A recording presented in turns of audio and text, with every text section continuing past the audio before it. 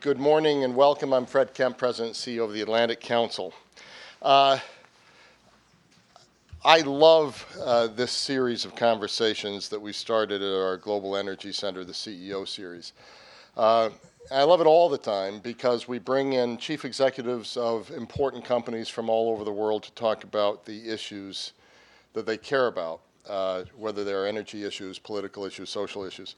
But I'm particularly happy about this one because it brings to our stage someone who I think is not only representing one of the more interesting energy companies, not only in his region but the world, but also one of the more interesting thinkers I've run across in thinking about the region.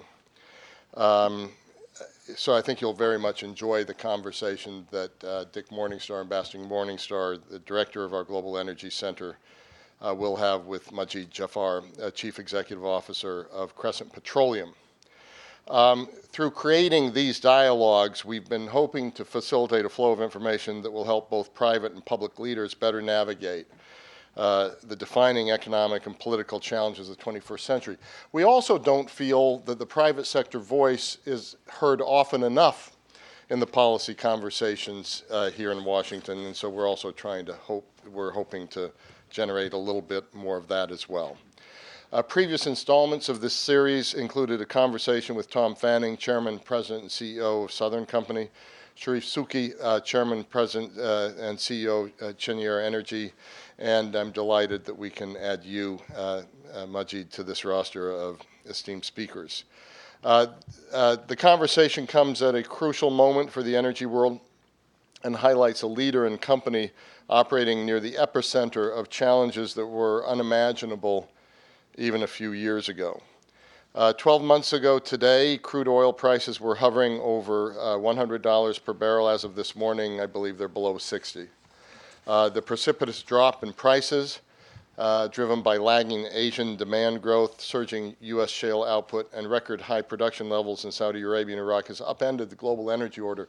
Usually in my lifetime, when we've had the kind of global insecurity and volatility that we've had, you've had energy prices going up, but because of the trends in the world, particularly U.S. energy production, you've actually had them going down. And the Iran agreement could add an additional, I think wrinkle is probably understating what it could add in this already complicated picture. A resource-rich Iran poised to reopen its energy sector to foreign investment could potentially add hundreds of thousands of barrels per day to an already oversaturated crude oil market, potentially driving prices even lower. At the same time, ISIS' rapid rise in Iraq is creating even more internal and regional instability, threatening political and economic viability of states across the Middle East.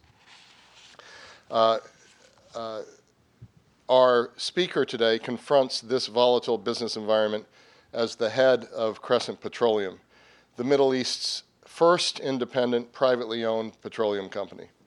Along with its affiliate, Dana Gas, Crescent Petroleum is the largest private investor in the Kurdistan region and has operated in Iraq South for more than 20 years. So this also very much builds off a recent event we had here with President Barzani. As private sector leader, Mr. Jafar aims to achieve not just prosperity for his company, but also the greater economic well-being for the Middle East at large, and he's a very important thinker on that set of issues. So we'll be focusing on his energy expertise for sure, but I also think today we'll focus on his thought leadership in both policy and industry, a balance we value here at the Atlantic Council. He recognizes that a multifaceted approach is necessary to solve the problems, challenges his industry faces, and certainly the problems and challenges the region faces. He's known for tackling such pressing issues as access to education and youth unemployment in the Middle East, increasing engagement of women in the workplace, reshaping corporate governance in the region. In 2014, he founded the Center for Economic Growth, one of the first organizations of its kind in the Middle East, which connects the region's private sector to universities in order to find solutions to key issues like job creation and economic growth. Speaking at the World Economic Forum in Davos, where we've grown to know each other, on the urgency of addressing youth unemployment in the region, he said, quote, The recent fall in the oil price is also a warning that the region cannot be over-reliant on energy resources for GDP growth. We must create long-term sustainable economic growth. Employing our youth is the key to unlocking our true natural resource. We cannot achieve political stability without economic stability. We're really looking forward to hearing you elaborate on these sentiments in your commentary today. And following your remarks, we'll have a discussion moderated, as I said, by Dick Morningstar, founding director of the Atlantic Council's Global Energy Center, who will also entertain questions from the floor. Majid, thank you for joining us. Ladies and gentlemen, please join me in extending a warm welcome to Majid Jafar.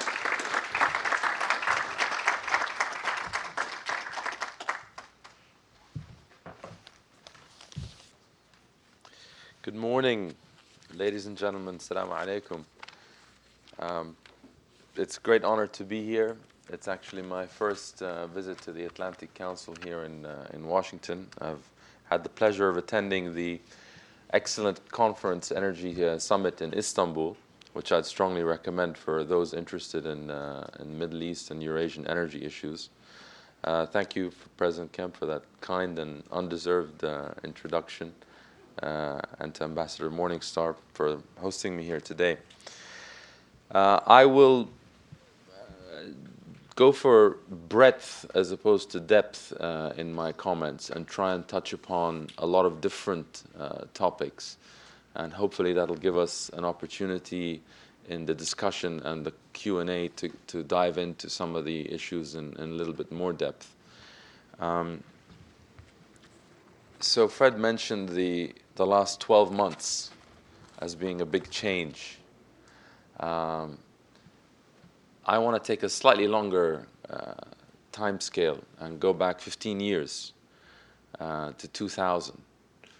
I was only a few years out of university working for Shell International in London in the gas and power space.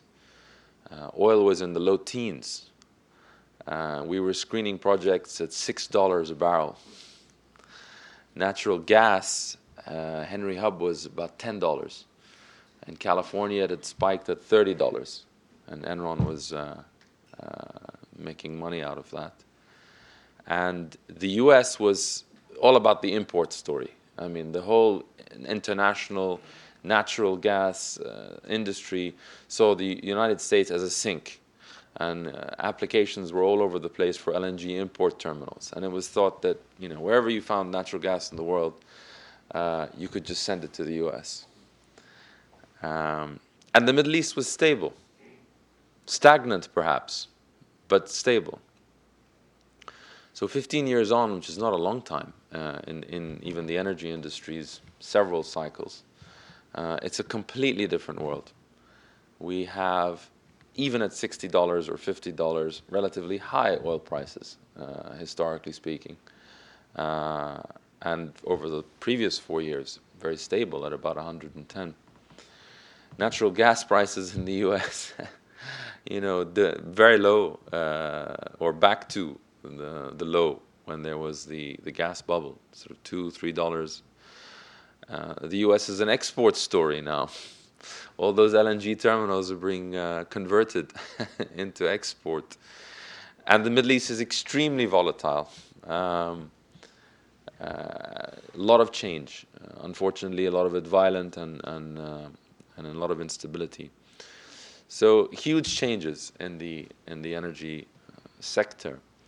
And even though I'm here mainly to talk about the Middle East, my region, I wanted to start by touching upon the biggest and most important phenomenon, I think, in the global energy industry, which is the North American, and particularly the United States, shale oil and gas boom over recent years.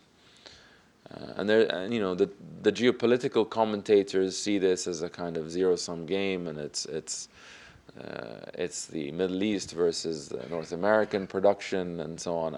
I tell you, from a private sector perspective, I think it's a huge positive for our industry. No one's talking about peak oil anymore. No one's talking about the age of oil and gas being over. And I think looking at some key lessons. The first one, perhaps the most important one, which I don't think gets enough play worldwide, is that you can't be green unless it's green. You can't achieve the environmental targets without economic sustainability. What happened in this country was almost despite, rather than because of government policy, at least stated government policy of the administration. And it was the private sector. But it led to the power mix, the energy mix, going from 20% natural gas to about a third.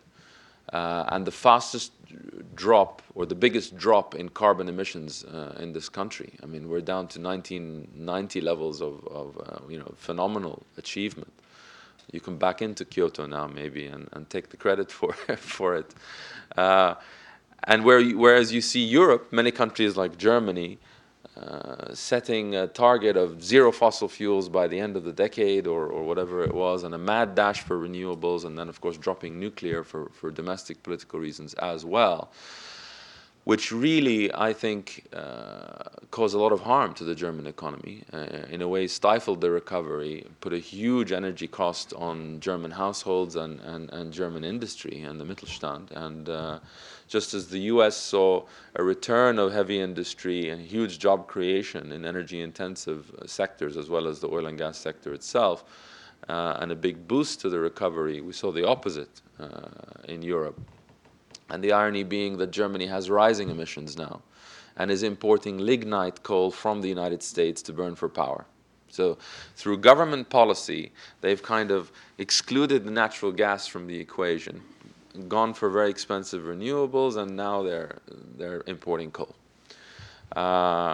So that's a key lesson. And I'm not in any way implying renewables is not an important part of the mix, but there does need to be long-term strategic energy policy planning that takes into account economic realities as well as achieving their environmental goals. And you can have both. I mean, the politics seems to imply that the two are at odds, and I don't believe that's the case. I think it'll only work when the two are actually married.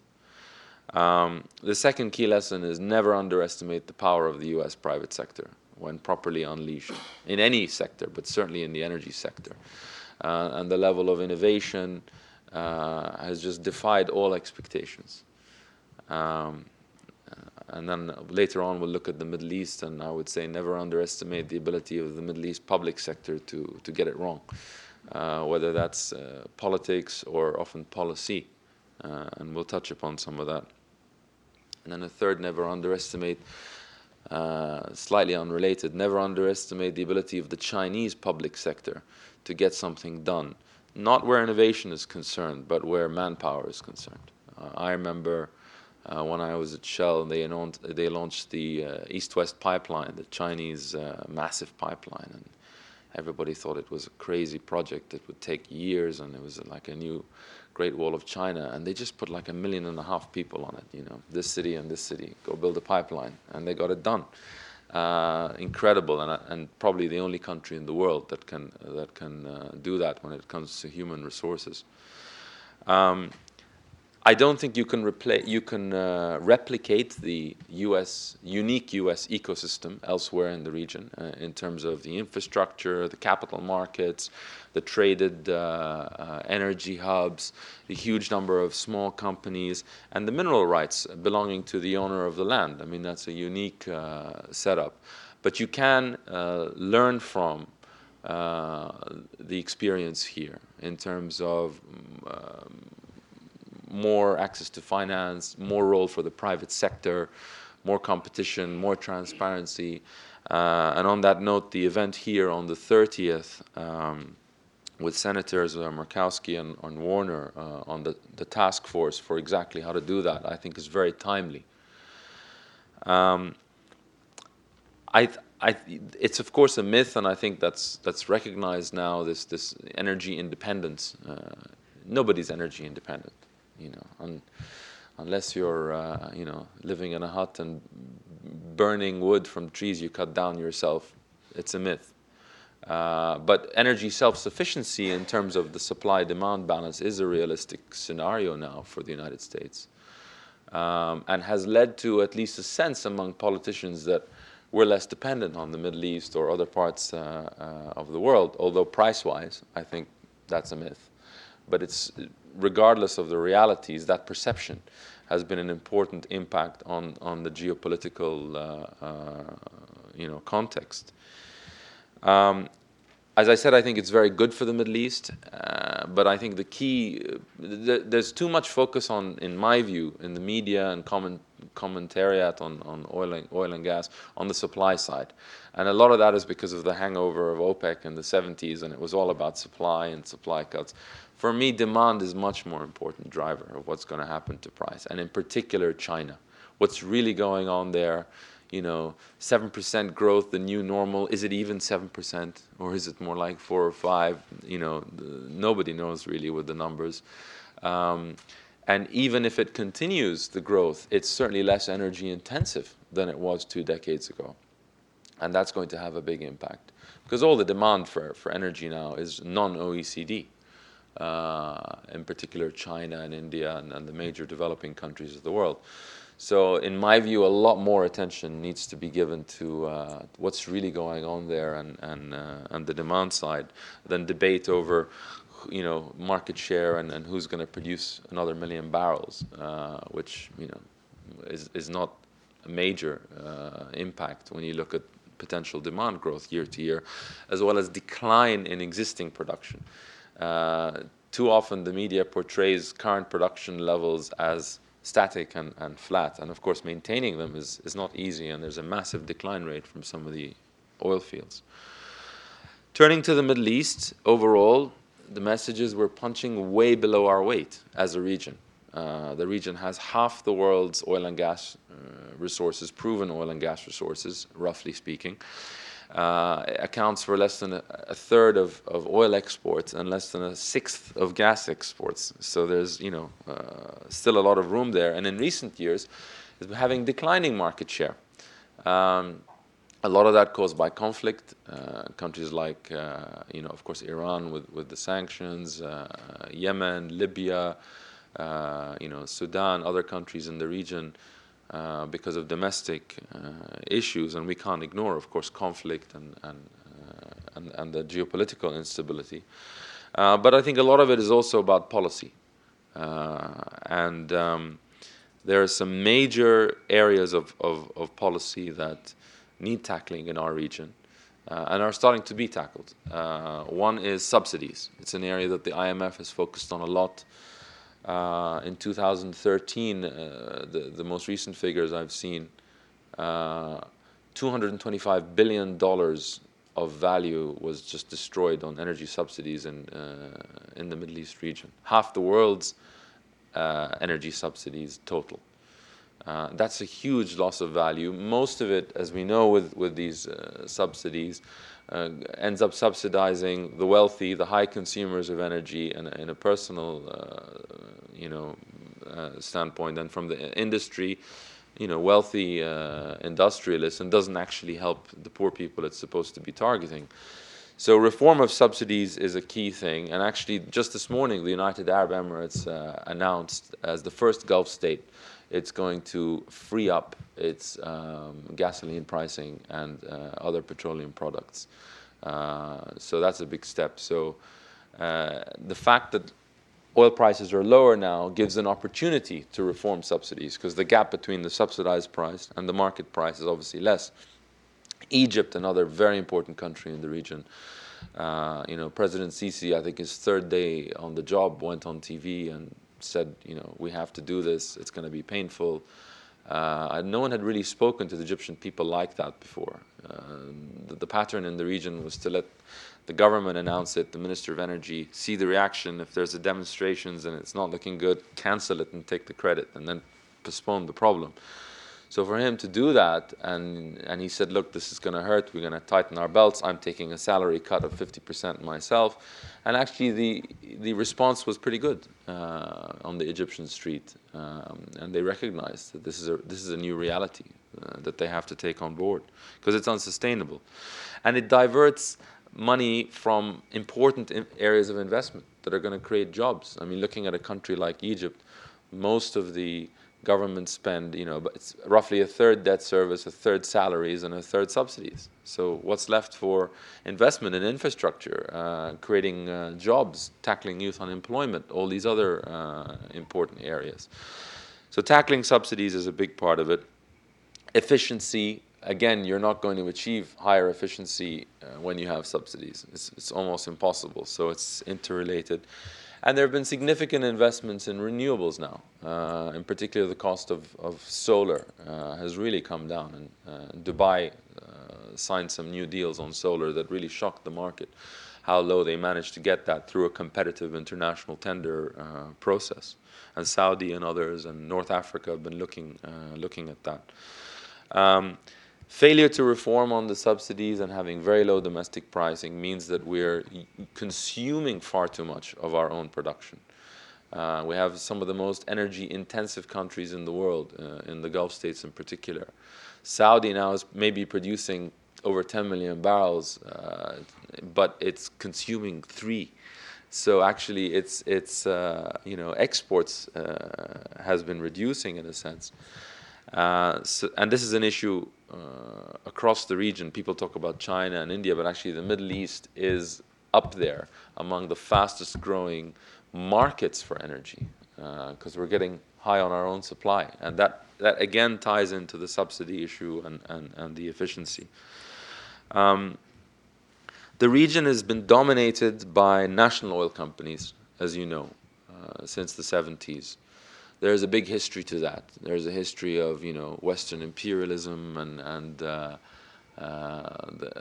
the countries not getting their fair share and being dominated, and that's rooted in history. I mean, when my grandfather was the minister in Iraq responsible for the oil sector, negotiating against the foreign oil companies, the Anglo-Iraqi, they were paying a royalty of 4 shillings a ton. And the government had no say in anything. And they managed to negotiate a 50-50 deal, as Iran and other countries in the region did. And that was seen as a huge achievement, sharing 50-50 with the private company. Of course, today, with modern investment contracts, the government's getting well over 90% usually for these big discovered fields of the rent. And that's how it should be. But we still have the model of the national oil company to somehow protect the national interest. But this has led to large, in some cases politicized, state monopolies. And monopolies are always, a negative at the end of the day. So some countries have had an approach, like in Abu Dhabi, of partnering with, on an operating level, with private investment. Other countries like Kuwait, Iran, Saudi Arabia, have been basically closed to private investment, sometimes constitutionally a ban. And we can look outside the region, Mexico. I mean, what happened in the last couple of years in Mexico, changing the constitution to allow private investment, was a huge thing.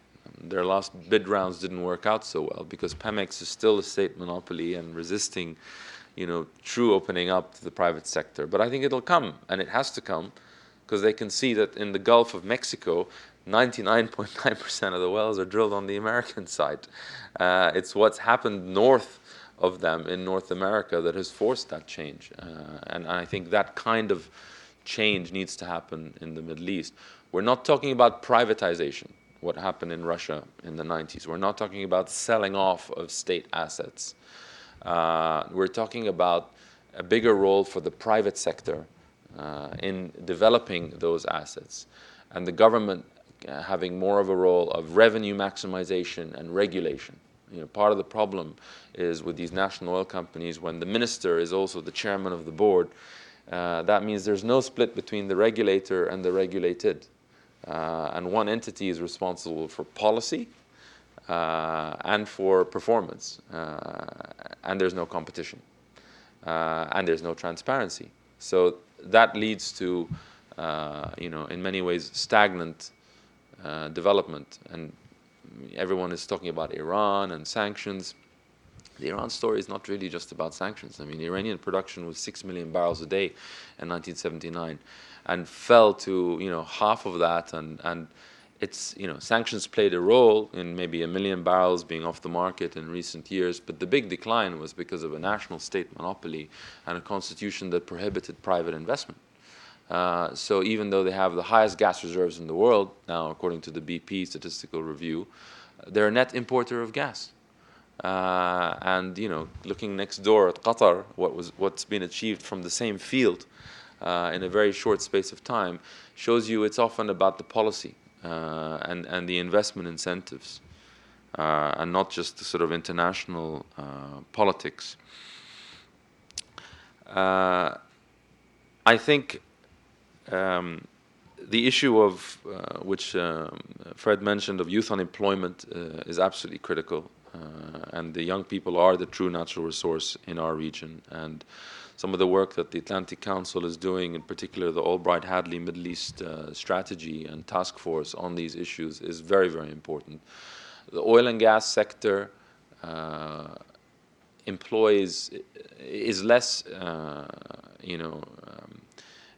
fewer people today than it did obviously 2 or 3 decades ago, because it's far more technologically driven. You can manage a field remotely now, or with a small handful of people. So as it's becoming ever more important, it's not going to solve the key challenges, economic challenges. So economic diversification and proper use of the funds is going to be very important. If we look at the countries in the region now, I see 3 buckets economically, and the IMF actually uses this classification now. We have the oil exporters with savings, basically the Gulf states, who can weather these storms fairly well, and they have hundreds of billions in sovereign wealth funds, maybe $4 trillion in total. We have the oil exporters without savings, which are, Iraq and Libya and Yemen, and these are actually, I think that it's not a coincidence that these are some of the failing states in the region today. If we look at the big failing states in the region today of Iraq and Syria and Yemen and Sudan and Libya, they all have in common a military strong man for decades, oil resources, and a failure to build a national identity in a multi-ethnic or multi-sectarian society. And they're actually suffering more now, the oil exporting states that are developing countries in a sense without savings, than the oil importers. The oil importers with the new price drop are actually doing okay. Countries like Egypt and Jordan and Lebanon are seeing reasonable economic growth, not enough growth to keep up with population growth and economic needs, but certainly they're in a better position than some of the oil exporters. I mean, Iraq, we can get into in some more detail, but they're really struggling now budget-wise with half the oil price and a war on ISIS. So maybe twice the requirements with half the revenues. So Iraq, which is now talking to the IMF and the World Bank and other countries about financial support, something that was unthinkable even a couple of years ago. How does this, I'll sort of draw my comments to a close so we can get into the discussion, but what does this mean for U.S. policy implications? I think the world and the Middle East is amazed or shocked by what has been achieved in the energy sector here.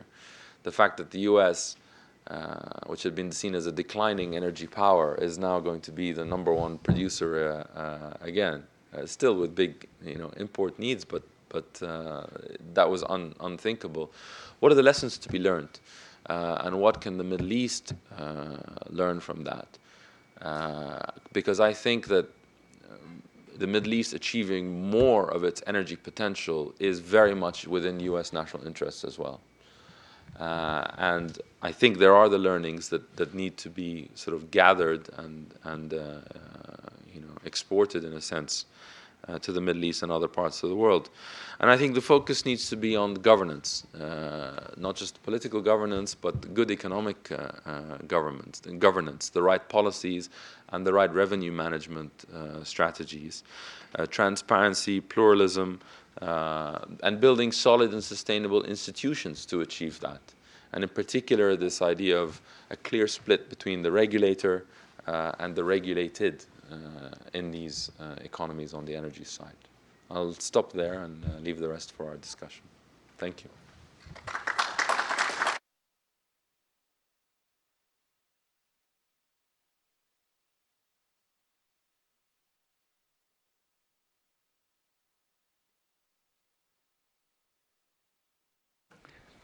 Well, thank you very much, Majid, for your tour d'horizon, I guess, as they would say. And I think we can begin maybe digging deeper into a few more issues. Let me first just also welcome everybody here. And I also want to thank you for your mentioning our Middle Eastern Strategy Initiative that Frank Ricciardone is leading with Madeleine Albright and Steve Hadley, and our task force report that will be coming out next week, which I hope you all will be interested in. You're talking about 15 years ago brought back some memories for me. You may or may not remember, I was very much involved with the Baku-Tbilisi-Ceyhan pipeline at that time. And the companies who were operating in the Caspian were complaining about pricing and so forth. And I remember going to see BP at that time, and they've been the operator of the big oil field off of Azerbaijan.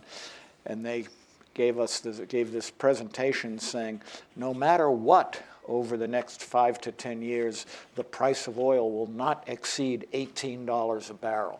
That's what they considered at that time, 15 or 16 years ago, actually 17 years ago, the absolute max. And I think, as you said, I think it was around $8 or $9 at that point. Let me dig a little bit more into some of the issues that are involving the Middle East, also what you think our policies ought to be. You mentioned Iran briefly, and of course we'll see how the P5+1 agreement, we'll see how that works out. And also Saudi Arabia. Maybe you could talk a little bit about how you see things developing in Saudi Arabia with the changes in leadership, what you see as the ramifications in the Gulf and in Saudi relating to this agreement, assuming that it's implemented, and the relationship between the Gulf countries and Saudi with the Iranians as this unfolds. And, we think about it often, I do, certainly from a geopolitical standpoint. You're looking at it also very much from a private sector standpoint. How do you see things developing? So, first of all, on Iran, and the potential return of Iran to oil and gas markets. So the current Minister of Petroleum, Bijan Zanganeh, was the minister in the 90s who achieved 4 million barrels a day of production and has stated it's his objective to get there again. And in the 90s, they used these buyback contracts, these sort of service contracts.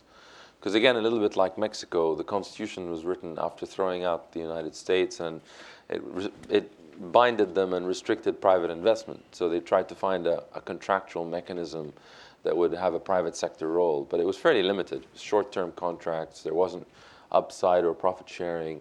And oil and gas companies are not service companies, and they're not banks. They are geared up to take an oil price risk and get an appropriate reward. And it's not about having a bigger share or a better return. It's about alignment of interest between the investor and the host government. So they're now talking about a new type of contractual arrangement that will have longer term, better, better for the investor and better alignment. But they're not going to change the Constitution. I think they've made that clear. They're not going to go the Mexican route. And so it remains to be seen really how much wiggle room they have within that constitutional, Can they add 1 million barrels a day? Yes, I think it'll take them some time. And it's not really very much when you consider what the U.S. has been adding over the last few years. Another 6 million barrels from North America. So plus, back in the 90s, oil was lower and there weren't as many options for oil and gas companies. Whereas now you've got not just North America, but Africa and Latin America, other basins of interest, and a higher oil price. So you really have to attract the investors. So I don't think it's going to suddenly have a big impact. And I think the jitters we've seen in oil prices recently have been more about things like the stock market crash in China than the possible return of some Iranian production. In Saudi, we mentioned the big challenge being their own domestic consumption. And there was some attempts to try and tackle that and reform the energy subsidies and domestic pricing. But after the Arab Spring and all the turmoil, they were put on the back burner. The recent changes we've seen, Aramco essentially taken away from the oil ministry. So that split between the regulator or the policymaker and the company might end up being a good thing in Saudi. And in terms of the relations, it varies. I mean, Oman's relation with Iran essentially brokered these negotiations with the United States, very different from Saudi's sense of the geopolitical rivalry. Whereas the UAE, I think, has always been a big trading partner of Iran, but there's a wariness there. We saw in an op-ed in the FT last week by the Minister of State for Foreign Affairs, but more of an acceptance that, good relations with the neighbors, which is what the government in Iran has now declared as their next intention, could be a good thing if it comes to pass. You mentioned that Iran adding 1 million barrels maybe isn't that big a deal given the present state of markets. Obviously, the issue of lifting our oil export ban has been a major issue here, and will continue to be, I think, for some period of time. And we deal with that, by the way, in our report that we're issuing next week. But do you think that, at least in the short term, that our oil exports would be much ado about nothing, given the present state of markets? Or how big a deal do you think it is, ultimately? I mean, I'm not an expert on the U.S. Sort of export debate, but it seems to me it would be a good thing to lift the the ban, and because it's leading to some strange dynamics. In particular, the gap between international oil prices and domestic oil prices, which is growing again in the last week. And part of the issue is a lot of U.S. refineries are geared up for heavy oil, and there's a sudden huge glut of light condensates because of the shale gas revolution. And it takes a while to change that infrastructure paradigm. So I think opening up and liberalizing the markets would be a good thing. I just want to go, I didn't really touch upon Iraq, and I just wanted to highlight, because I think that Iraq is a critical player. I mean, the IEA forecasts that 40% of world growth in exports in oil are going to come just from Iraq, or should come just from Iraq, between now and 2040, which is huge. And despite the conditions in the country there, the failure to pass the oil legislation now for 8 years, the war, of course, against ISIL, the lack of energy policy consensus internally. Despite all that, production is at an all-time high, and it's become the #2 producer in OPEC. So exports, production is about 4 million barrels a day, exports around 3 million barrels a day. So that's with all of that mess going on. If it actually got its act together, then achieving 6 or 8 or even 10 or 12 million barrels a day is quite feasible. It certainly has the resources below the ground. I have little doubt that its true oil reserves are higher than those of Saudi Arabia. I mean, the country is so underexplored. It's got a couple of thousand wells drilled ever, and most of that, you know, from my grandfather's time, compared to like 10 times as many in Saudi Arabia, and 1.5 million just in the state of Texas.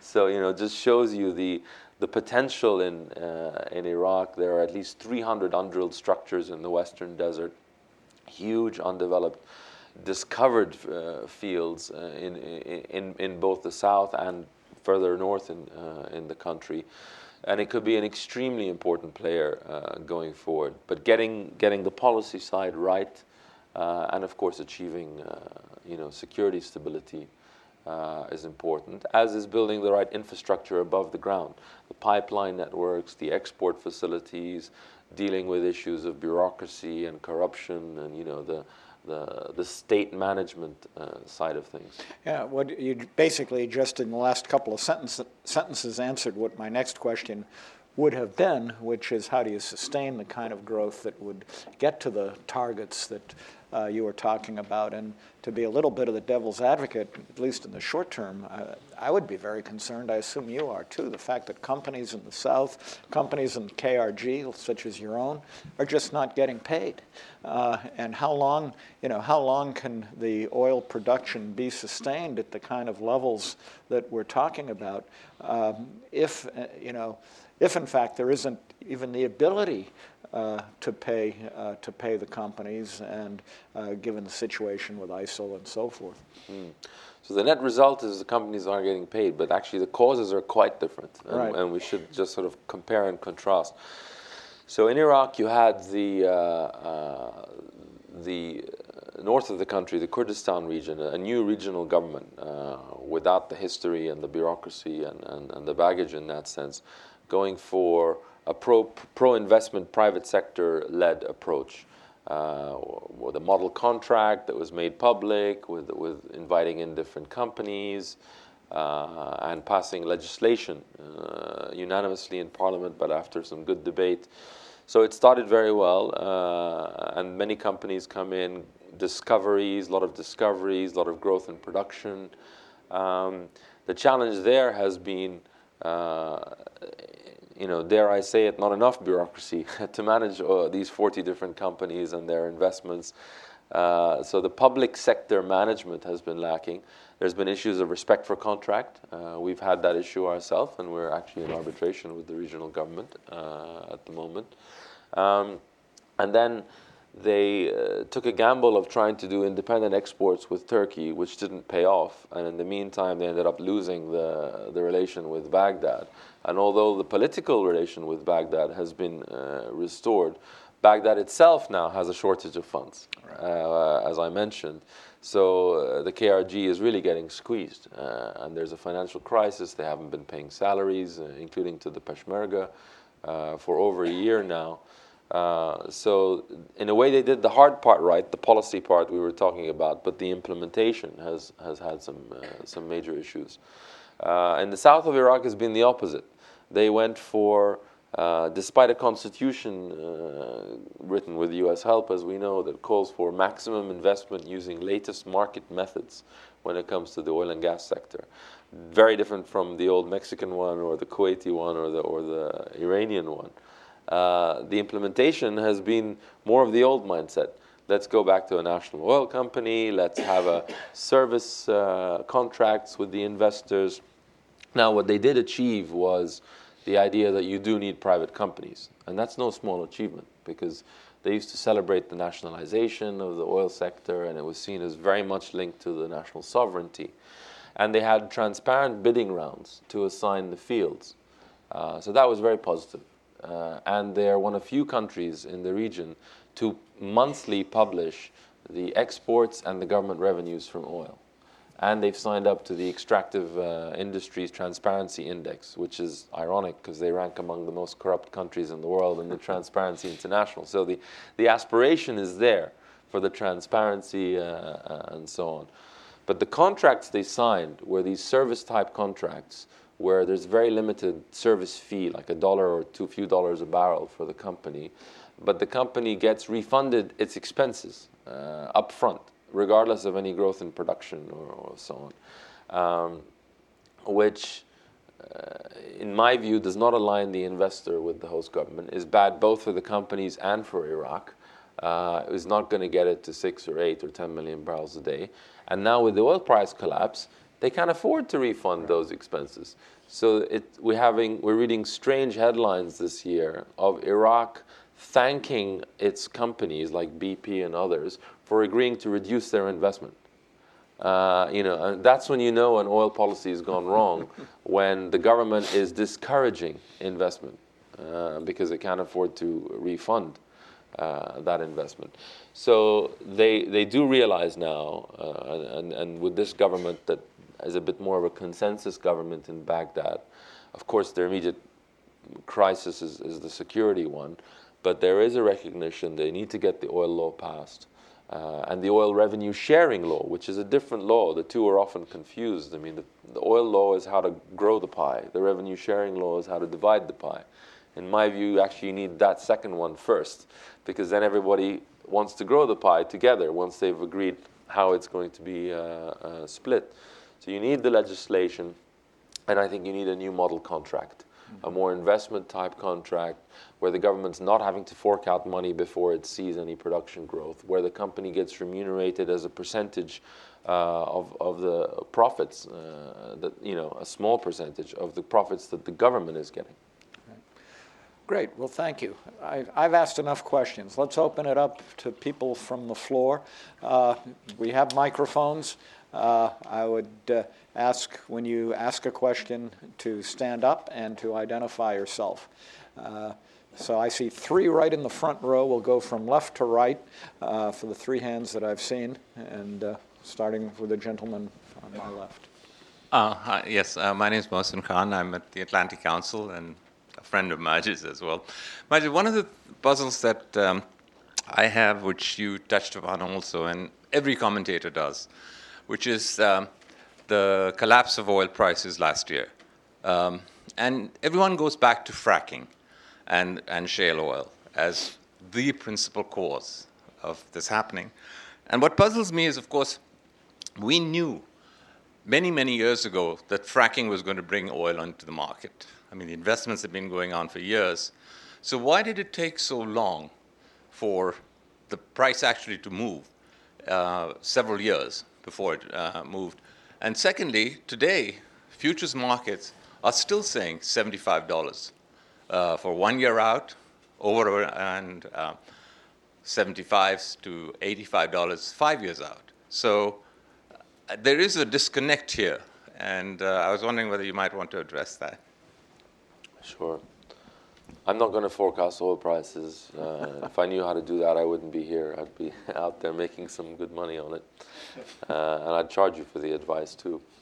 But I think what happened last year was more than just the shale oil, because that had been a gradual and had been seen for some time. It was a confluence of factors, and I think a big part of it was which doesn't get, in my view, again, highlighted enough, was the sudden reassessment of where Chinese long-term growth rates are going to be from now on. And 7% being the new normal, but nobody really believed in the 7%. Is it 4 or 5? I mean, who really knows? I think what happened at that OPEC meeting,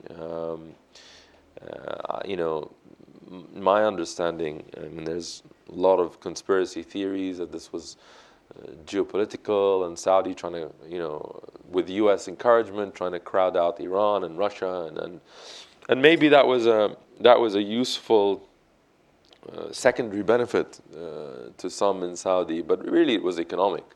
They have bad memories of the 80s when they chased the oil price and it went down to 2 million barrels production in Yamani's time.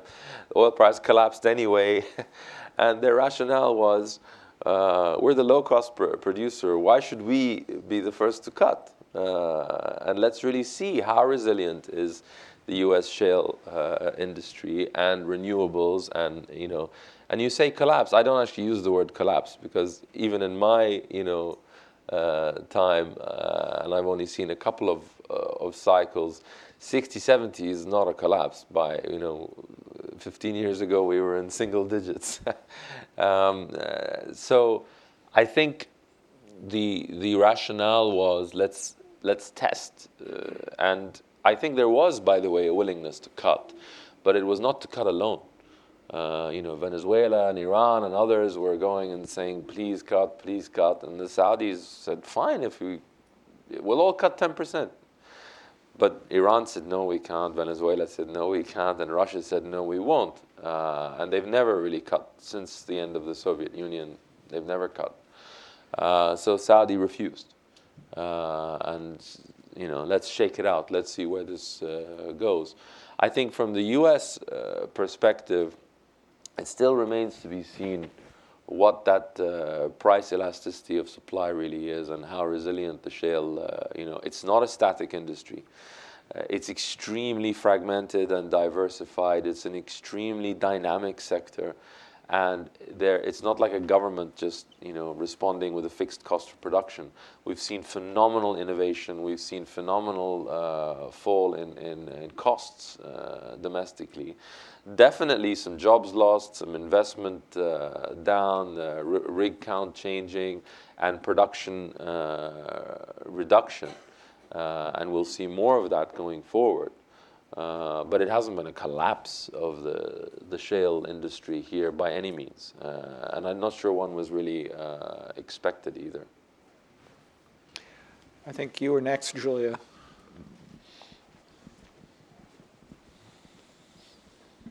Yes, thank you. Julia Nane, Energy Ventures, LLC. I had a question about Iran potentially becoming a regional pipeline gas supplier.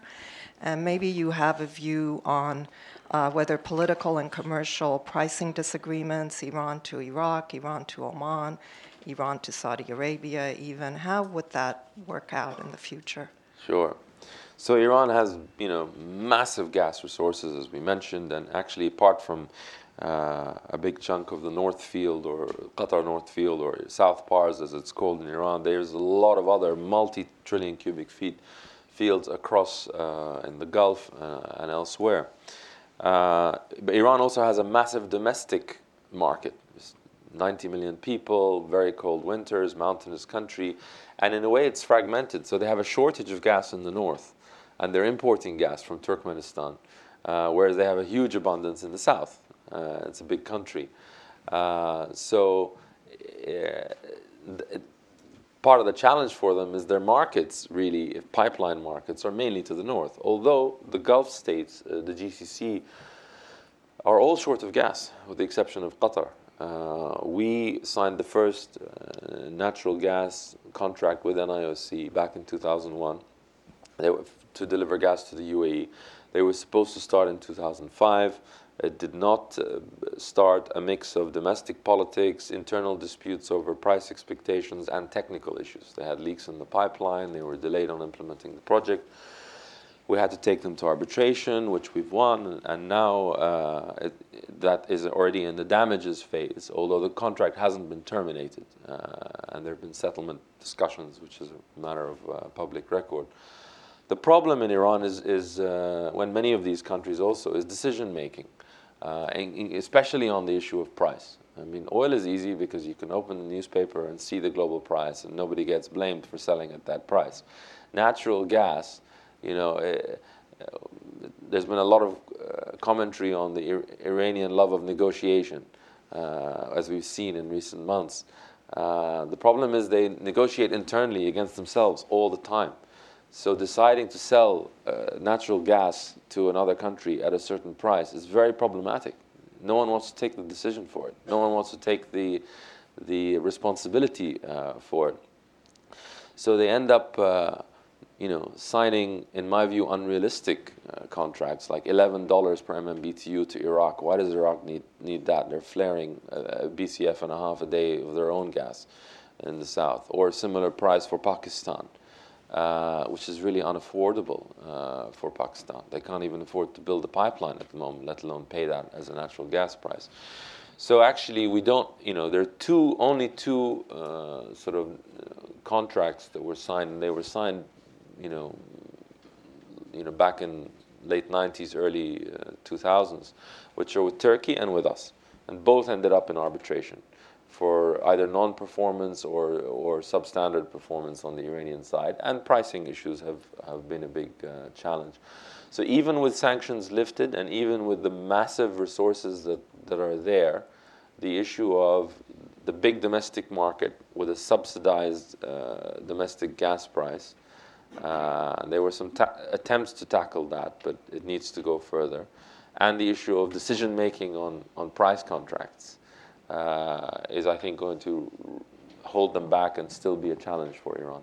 Yeah, you know, just following up on what Julia was asking, it really does raise some very interesting questions, because there are assumptions, maybe, you know, ill thought out assumptions, that, well, Iran will, if assuming, you know, everything is implemented, that Iran will end up being a major supplier to Europe and helping European energy security. And there's a real question whether that would be the case. Yeah, there is the pipeline that they have that goes to Turkey, which ships about 6 or 7 BCM into Turkey, which is an old decrepit pipeline that needs a lot of work. I guess there is a possibility, theoretically, that Turkmen gas, instead of crossing the Caspian, could transit through Iran into Turkey and into Europe. But it seems to me, following up on what you were saying, it may be a lot easier, given the domestic needs and given the demand within the Gulf and in Asia, that ultimately, as they do develop their markets, those might be easier routes for them. We had a question on this, yes, right there. Hello. First of all, thank you for being here. My name is Sahan. I'm a student. I'm a student here for the summer in D.C. My question is regarding with the Iran deal and the opening up of Iran energy markets. Could Iran be a possible challenger for Russia towards Russia when it comes to Central Asia when it comes to energy? And how would the Iran deal and the current energy situation further affect the Russian economy? Do you mean on the natural gas side or as an oil producer? Natural gas and both. So, I mean, having a private sector perspective, as I said, I don't see a zero-sum game. I think more energy production and more diversification from more countries to more markets is in everybody's interest, and particularly in the United States' interest. So what's been holding back Iran, apart from the sanctions, is actually some of these institutional issues that really need to be reformed. And there has been some public declaration that they, as I said, they want to improve the contracts, bring in more investors, and increase their production. But it's not easy to tackle some of those things. As far as Russia, I mean, I'm sometimes, surprised how much, particularly in Europe, there's still this Cold War mindset, and in the European Commission, there's posters of the Russian bear, and I mean, at least in terms of, I'm not talking about Crimea or East Ukraine or all the other political issues, but as far as an energy supplier, they've been pretty reliable. There was a few days interruption in 70 years. Which was maybe a strategic mistake, but it was because the Ukraine wasn't paying their bills. It wasn't to harm the European economies or anything like that. Certainly having diversity of supply for Europe is a good thing. We're seeing LNG imports grow even in markets like the UK now, and that's a good thing, as well as more pipeline routes and more pipeline suppliers, and everybody can benefit from that. I mean, we need to get to having more trunk lines and more multi-user corridors, so that we start to approach, even from a distance, the type of energy infrastructure that is already existing here in the mainland United States. Fred, you wanted to, and then we'll have time for 3 or 4 more questions. But oh, okay, we need your mic. Get a mic, Fred. Sarah, up here. Majid, I hate to be so prosaic, but I wonder if you can tell us a little bit about your company, and also how you're, in this whole context that you're painting, what do you see as the challenges as a business leader and for your company, and where do you see your opportunities? Just give people a little bit of a feeling where you're operating, where you see opportunities, and where you see challenges. I think what's particularly interesting is also you're operating in many places where you're dealing with state actors, and how do you navigate that? Thank you. So as a company, we're now 45 years operating, headquartered in Sharjah in the UAE, but with offices in the UK and elsewhere in the Middle East as well. At one point, we had operations worldwide, including in then Yugoslavia and Argentina and Canada and Montenegro, but we're now really very much focusing on the Middle East region as a group. The main production areas of focus being the UAE and Egypt and Iraq, and business development in other countries in the region. And it's always with state actors, as you say. So Crescent Petroleum is the oil and gas upstream company, privately owned. We have our affiliate, which is Dana Gas, which is a listed company and listed in the Abu Dhabi stock market with bonds listed in the UK. And the Crescent Group, which is the wider group, of which I'm vice chairman, family business group, and it's really in the infrastructure space. So there's a power contracting, there's a port management, terminal, and logistics. We're the biggest private, container terminal operator. We've actually just made an investment in Florida now, in the U.S. as well. So it's very much in the infrastructure space, energy, logistics, power. And in terms of key challenges in the region, we're very committed to the region. It's our home. Of course there are risks, but there are huge opportunities. I'm actually quite bullish and optimistic on the region going forward, despite all the challenges. I think the key is to get the policy right. The key is to have sustainable private sector-driven economic growth, inclusive growth, job-creating growth, particularly for the young generation. There are a lot of smart people with a globalized perspective in the region, and there's hope in the new generation. There are also risks. I mean, this youth bulge that we have, we need to create 100 million jobs in the next couple of decades. Is a huge opportunity, and countries like Turkey have shown you put them into meaningful employment, you don't need to worry about growth. It'll happen, and it'll create huge wealth. But if they are not empowered and properly employed, it's the biggest geopolitical risk for the region, and I think for the world. And I think you cannot de-link it from some of clearly there's a poisonous ideology that needs to be tackled, but it feeds upon the lack of economic opportunity. What I'm going to do is we'll take 3 or 4 questions in succession, and then we only have a few minutes left, and then you can respond to those questions together as you see fit. Okay, too many hands. Okay, we'll go first here, then there, then the back, and then one over here. And I think we're going to have to stop at that. My name is Sanjin Choi, Langham Partner. Thank you so much for your lucid and succinct remark. You mentioned you work the share company. So would you able to share your views, what lessons learned from Sir Mark Moody Stewart? And you also mentioned Dana Guest, one of your advisory board members, Lord Simon of Highbury, who was former chairman of BP. Would you able to share what lessons learned from 2 leading CEOs of UK companies? Thank you.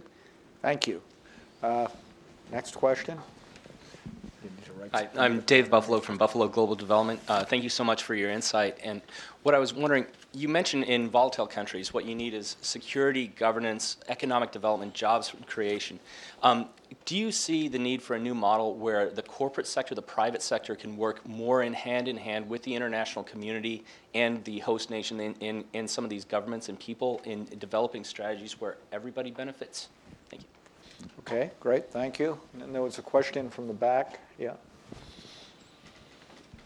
Hello, I'm Francis Wilson with the Middle East Institute, and I was really interested by your statements about, state-owned enterprises in the Middle East, and it made me think of the aviation companies in the Gulf, which are extremely successful. An example would be Emirates Airlines, where the chairman is also a member of the ruling family, and he's also the main regulator of the aviation industry. So I guess my question would be, when it comes to state-owned enterprise in the Middle East, is it really about more private sector investment, or is it about streamlining the state-owned enterprise system? Because we've seen that you can have tremendous success in that regard.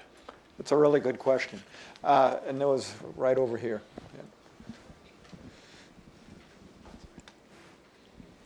My name is Ari Silman. I'm with Securing America's Future Energy, and I just wanted to get your thoughts on the possibility of continued economic diversification in the GCC in a low oil environment, because much of the steps that these states have taken over the past few years has come at a time of very high oil prices. So I was wondering about the feasibility of continued economic diversification in a low oil price environment. Good. All very good questions. Excellent questions. So how long have I got? A couple of minutes each? Or well, we've less? got, I'd say, 5 minutes. In total? Okay. Unless you only want 30 seconds. Yes, no, 3 bags full. So on the first question, I mean, I loved my time in Shell. Sir Mark was the boss at the time. He was a wonderful person, both with senior management and with junior people like myself. He's done some fantastic things with the UN Global Compact and other initiatives since then. And David Simon has been an inspirational advisor also for our company. I think that I had a great experience and I learned a lot from these super majors, and but they have their limitations. I think that they become like governments. They're big and bureaucratic, and at the time in Shell, we were in a low oil price world, and these super majors were created to try and survive in a low oil price world and make money in the downstream and save costs and so on. In a $100 world, it's dinosaurs trying to dance a little bit, and the innovation has been a real challenge, and they completely missed the shale revolution. In fact, they lobbied the Carter administration to ban the use of natural gas for new power and industry back in the 70s, which is the main reason we have the carbon emissions problem, because the rest of the world followed suit, and they completely missed and they came late to the game with the shale oil and gas, and tried to acquire and made some mistakes. In that way, it's a bit like the pharma industry. You've got the big pharma companies, and then you've got the smaller biotechs, and and the innovation comes from the smaller companies, but then the muscle can come from the big companies. And we have that dynamic in the oil and gas sector. I think the majors are wrestling with what this means to them. Do they split? Do they keep returning money to shareholders? They've spent a couple of $1 trillion to basically stay in the same place over the last decade. There hasn't been the production growth or the reserves growth or the value growth. So they're very cash flow positive, but they have a real challenge over the business model. The new model, private-public partnerships in various sectors, particularly where big capital investments are required, is very much the trend and the name of the game in the Middle East. We need the right supportive legislation. Some countries like Jordan have done it very well. Others have to catch up. On the state-owned enterprises, absolutely, but Etihad and Emirates are the exception. If you look at Saudi or Kuwait Airways or others, it's not quite, and I think in the UAE, because of the federal system, we have internal competition, or co-opetition, as we call it in business school, and we've had a very private sector approach, Singapore-like, even in the public sector. And that's been extremely successful. So a combination of reform of the state-owned enterprises, as well as giving more room for the private sector. And the private sector has been very successful in the aviation space, particularly the low-cost airlines, like Al Arabiya and Al Jazeera and so on, airways. So you need the combination to have healthy sectors. In terms of the economic diversification, in the Gulf, actually, it's usually more efforts when oil prices are lower, because when oil prices are high, you've got plenty of revenue, you don't need to worry too much. So usually you see more of a push at the reform when oil prices are lower, and we saw it with the energy subsidies in the UAE, for example.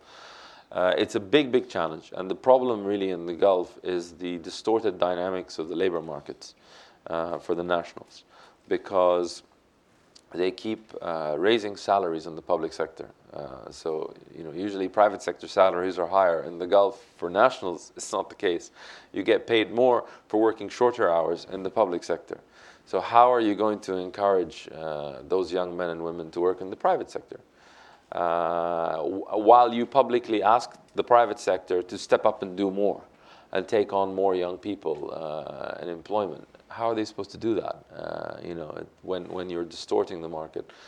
And what happened post-Arab Spring, just when many good consultants, McKinsey and others were working on, economic diversification strategies, suddenly concern over instability, they just doubled salaries in the public sector in many countries, trebled them in the military. So how, which made it much more difficult. It was short-term, stability, which is actually causing longer-term distortions and bigger economic challenges. Well, that's great. Thank you very much, Majid. It's wonderful when we have people like you coming in and from the private sector. It's refreshing to get sort of the common sense, pragmatic, practical approach that you have. I think this was a terrific session, very good questions. Thank you to the audience. I hope that we will see you at, I know we've seen some of you before, but we'll see you at many more Energy Center events, including next week, the launch of our task force on June 30th. And so thank you very much. We have to get you off to an interview right away. But again, thanks to everybody.